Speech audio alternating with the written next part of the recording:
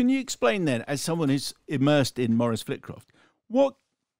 Because I was struggling with this watching the film. What kind of a guy sees golf on television for the first time and thinks that he's good enough to play it at the Open? And what kind of a guy doesn't realise that he's not any good?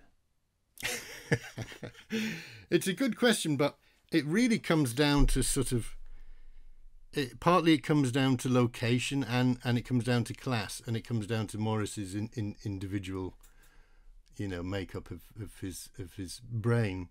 He was from Barrow in Furness, which is, when you visit Barrow, especially in the 70s, it was called the Insular Peninsula, and there was only one road in and out, and it was a very small world. And you talk to people who worked at the shipyard there. It was famous for Vickers Shipyard, and that's all that happened. If you had qualifications, you were in management, and if you didn't, like Maurice, you worked in the shipyard and you were known as shipyard fodder. And so Maurice, that's all Maurice knew, really.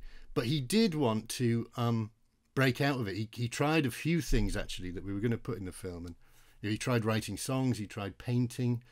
He was desperate to get out, but he always ended up failing and coming back to the shipyard. And when he discovered golf, I think he genuinely thought, and this was important to me when I spoke to his friends, he genuinely thought he was good enough. And he didn't have any barometers to gauge it against. He didn't know people who played golf. And I think if he'd have played with someone who played golf, they'd have said, mate, you're not good enough at all. But I always think it's a bit like the X Factor, or those singing competitions where someone's in their room with a hairbrush and they're going, oh, baby, whatever. And they think, you know what, I sound pretty good.